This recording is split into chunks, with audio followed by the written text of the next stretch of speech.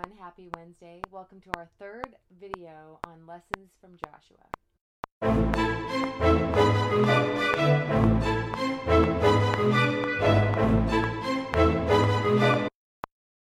If you were with me last week, you saw the title of our second video, and I put at the beginning of it, Caution for Serious Christians Only. Only if you're serious about God should you watch this video.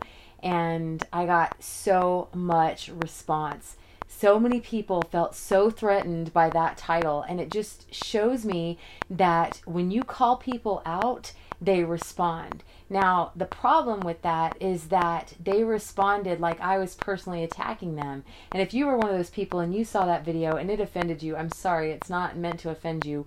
What it was meant to do is to call you to what God has called you to. God said, "Why do you call me Lord, Lord, and don't do what I say?"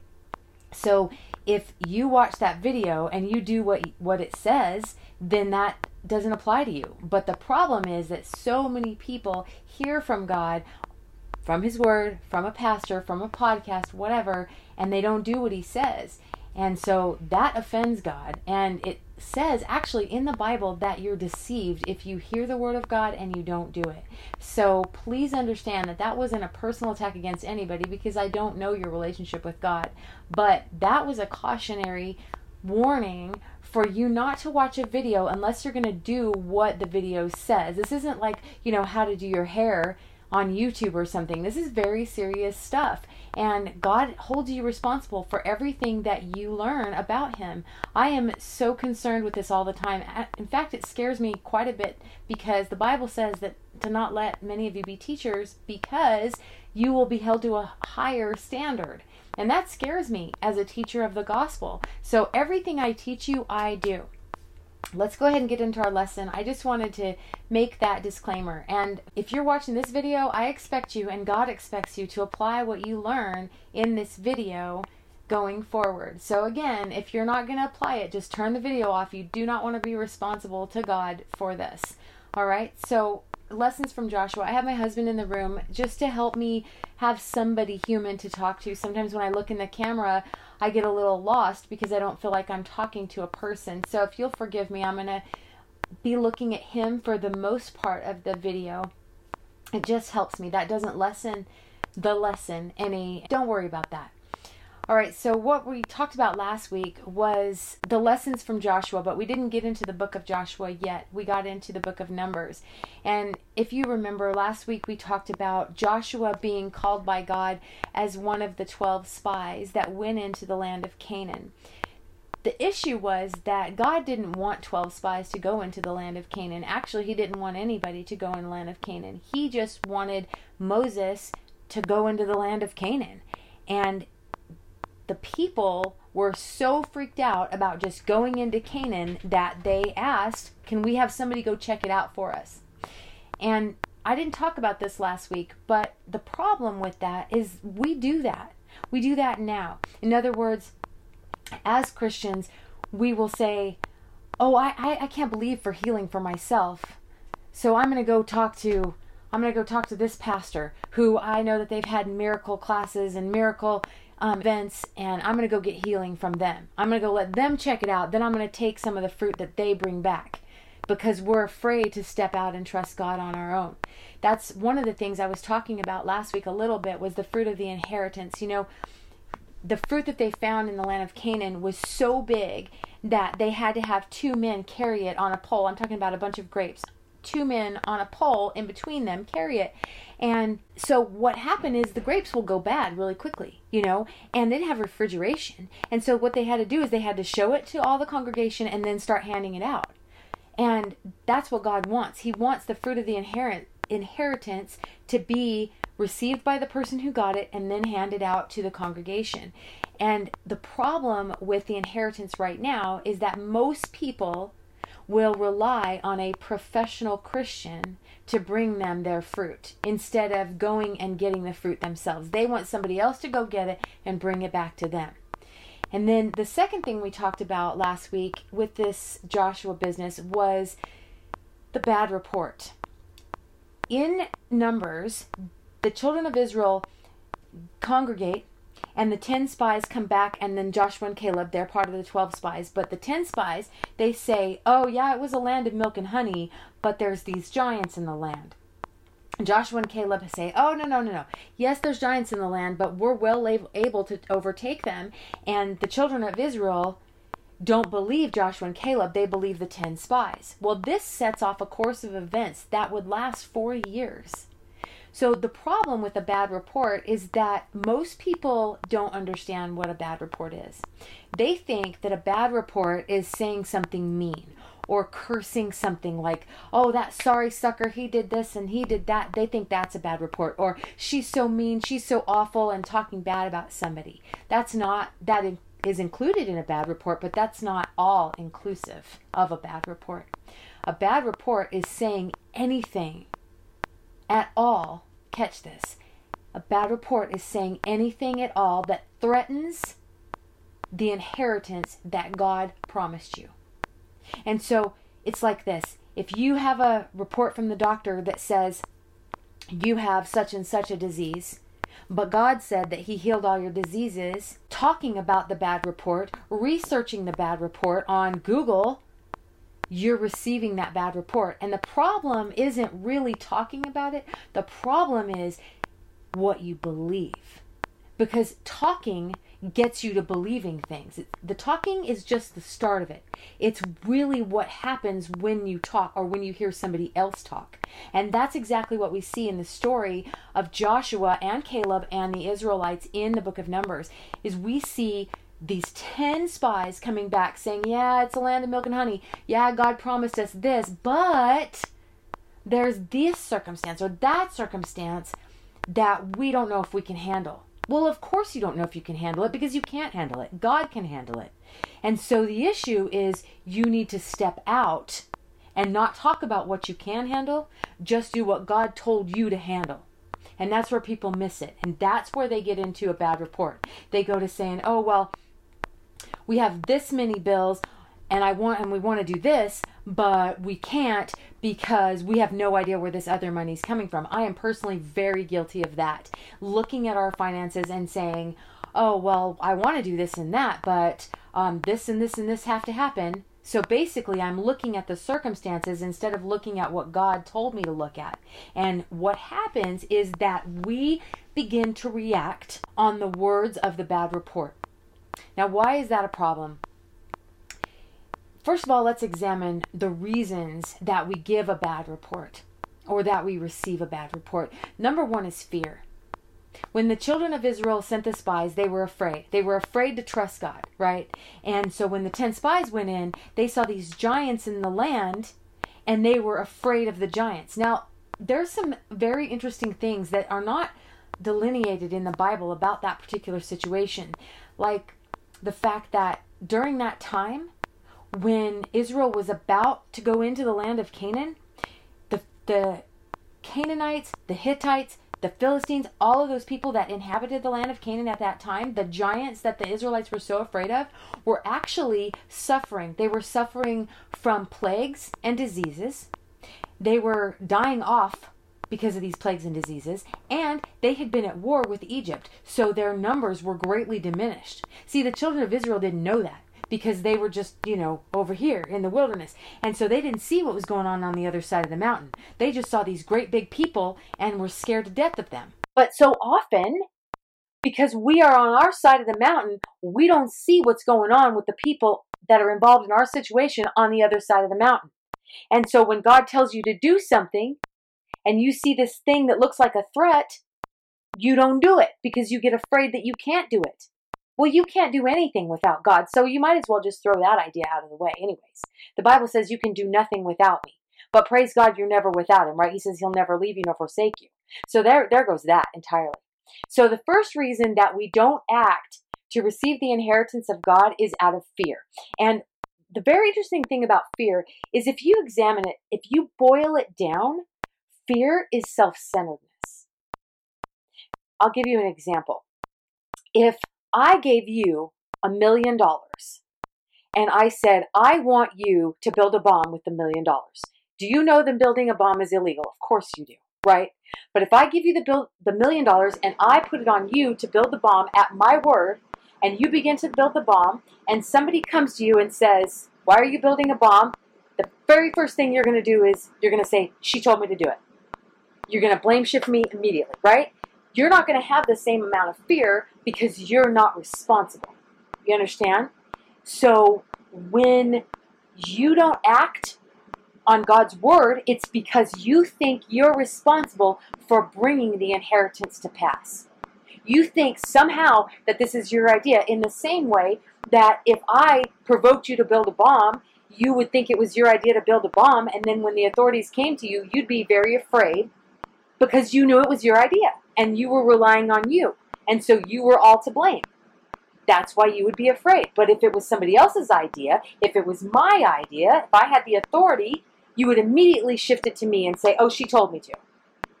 See, because you wouldn't be responsible. It wasn't your idea.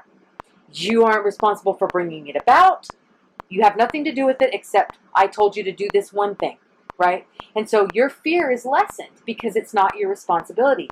And that's how you can tell when somebody is believing that it's on them to bring about the inheritance if they get into fear, because they're afraid that they haven't done this or they haven't done that, they haven't read their Bible, they haven't prayed, they haven't been good enough, they've cussed, they've gotten in a fight with their spouse, and so they think, I can't lay hands on somebody and get them healed because I'm not perfect.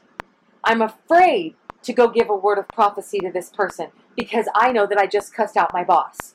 See, because when you're afraid to act on what God told you to act, it's because you're believing that the result is in your court, and it's not. Okay, that's the first reason that people get into a bad report. That's the first reason that they speak a bad report, and that's the first reason that they receive a bad report. The second reason is that the natural man, for some reason, wants to put themselves in bondage. You know, the children of Israel had been in Egypt for 480-something years at this point, and they had been in bondage that entire time. But there's a strange thing about being in bondage. I've been in abused relationships. I've been abused in relationships, I should say, and I've been not just like romantic relationships, but also, you know, in workplace relationships. And I think most people have, where bosses, you know, just take advantage of them. And I think there's a Dolly Parton song that says that your boss takes credit for all your ideas and doesn't give you any credit, you know. And I think a lot of people have been in that situation. But the situation is that they have a constant paycheck. You know, yes, their boss is doing this wrong to them, but they still have a constant paycheck. They can rely on that. And when you're in an abusive situation, somehow you manipulate it. You know, I was abused, and the person that was very abusive to me told me, well, I wouldn't have hit you if you would have cleaned the house. Or I wouldn't have hit you if you wouldn't have worn that. So in a twisted, sick way, I thought, aha, I have some control over this situation. I just clean the house, or I just don't wear that, and I won't get into trouble, right? So I begin, as an abused person, I begin to manipulate the situation. I begin to manipulate the authority that's been expressed over me. In the same way that a person who's working for a boss who isn't walking in integrity will begin to manipulate that boss. In other words, yes, I know that he takes credit for my ideas, so I'm only going to give him a little bit of my idea, just enough to let him hang himself, so I'll also get paid, but I'm still going to hurt him, right? Or I'm going to kiss up to him so that he stops doing that. In both situations, you're manipulating an authority figure over you. So when you receive a bad report, what happens typically is that you try to manipulate the authority. And that's exactly what we find in the book of Numbers. We find that the children of Israel actually wanted to elect a new leader to take them back to Egypt. They wanted to go back to that place where they had security and safety. They wanted to say, they said to God, why did you bring us out here and put us in the middle of the desert so we could die out here? We need to go back to Egypt. It would be better if we go back to Egypt than we die going into Canaan, because we get afraid to take the inheritance, so we want to go back to a situation that we had some measure of control in. And so that's why we engage in bad reports, because we feel like we're losing control. And so we want to talk about things, and we want to manipulate things so we can gain some control of the situation, because it's a very scary thing just to trust a God that we can't see and do what he says do. It's a very scary thing to our flesh. And so naturally we want to retract. Naturally we want to get back to where we had some security. Yeah, Pharaoh was a jerk, but we can make more bricks. Yeah, my boss is a jerk, but at least I get a paycheck. Yeah, this person I'm in a relationship with is a jerk and is mean to me, but at least I'm not alone. So what we do is we take those situations and we try to manipulate authority to where it bends to our will. And we do this with God. We try to bend God to our will. Well, Lord, I want to do this, and I want you to bless it. Lord, I want to move here, and I want you to bless it. And so that's what a bad report will do. In other words, you'll get a report say, oh, you don't have enough money to pay your bills this month. So you'll start blame shifting. And you start blame shifting. Well, I would have had enough money, but that jerk boss of mine, he did this. Or I would have had enough money, but a tire blew. Or I would have had enough money, but this, but that, and the other thing. And you start talking about all this stuff instead of talking about what God promised you. Right? Now, is all that stuff true? Yeah. You're talking the truth. But you're not talking the truth. Basically, you're saying what you see in the natural world, but you're not speaking what God told you was true. And this is really important to remember, because in Numbers chapter 13, verse 23, actually not in the King James Bible, but in the Septuagint, I'm going to read this for you. God says something really interesting about the children of Israel that are about to go into the land of Canaan, or actually are not about to go into the land of Canaan. He's really mad that they're grumbling and complaining, and he comes to Moses and he says this to Moses, and it is profound. Numbers chapter 13, verse 23 out of the Septuagint says, as many as know not good or evil, every inexperienced youth, to them I will give the land. God says that he wants somebody who doesn't know good or evil. He wants somebody with no experience to have the inheritance. Why does he say that? Because what happens is when you receive an evil report, you start thinking you know good and evil. You start thinking, well, this would have been good, but this evil thing happened. Or I know how to fix this evil thing that's happening. And you start doing this. And the problem with that is that your heart starts to accuse God of lying to you. You may not articulate it. You may not say it, but that's what happens. So they said, God told us we would be coming into this great land of milk and honey, and the promises are here, but we didn't know there was this other stuff, these giants, right? And so what it looks like in our life, this side of the cross, this side of the land of Canaan, is that we say, oh yes, God promised to give us perfect health, but I've got the flu. And so what we do is we start to harden our heart toward God. Right? And if you're really humble, you'll do something like this. Well, what did I do to cause it? Instead of just saying, hell no. Satan, get behind me, get under my feet, and fighting for hours and hours and hours, and resisting sin to the point that it needs to be resisted to, till it gets off of your body. And people don't do that. They start making excuses, and they start hardening their hearts little after little after little. And what's happening is they're actually accusing God of deceiving them. And so what they do is they take somebody else, somebody who can represent God to them, who's not really God to them, but can represent him, and they get that person to agree with them. You see this all the time in churches.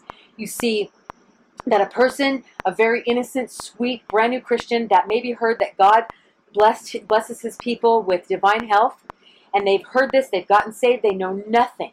They've just walked through life knowing nothing. They're very innocent. They go into this church. They get saved. They believe in divine health.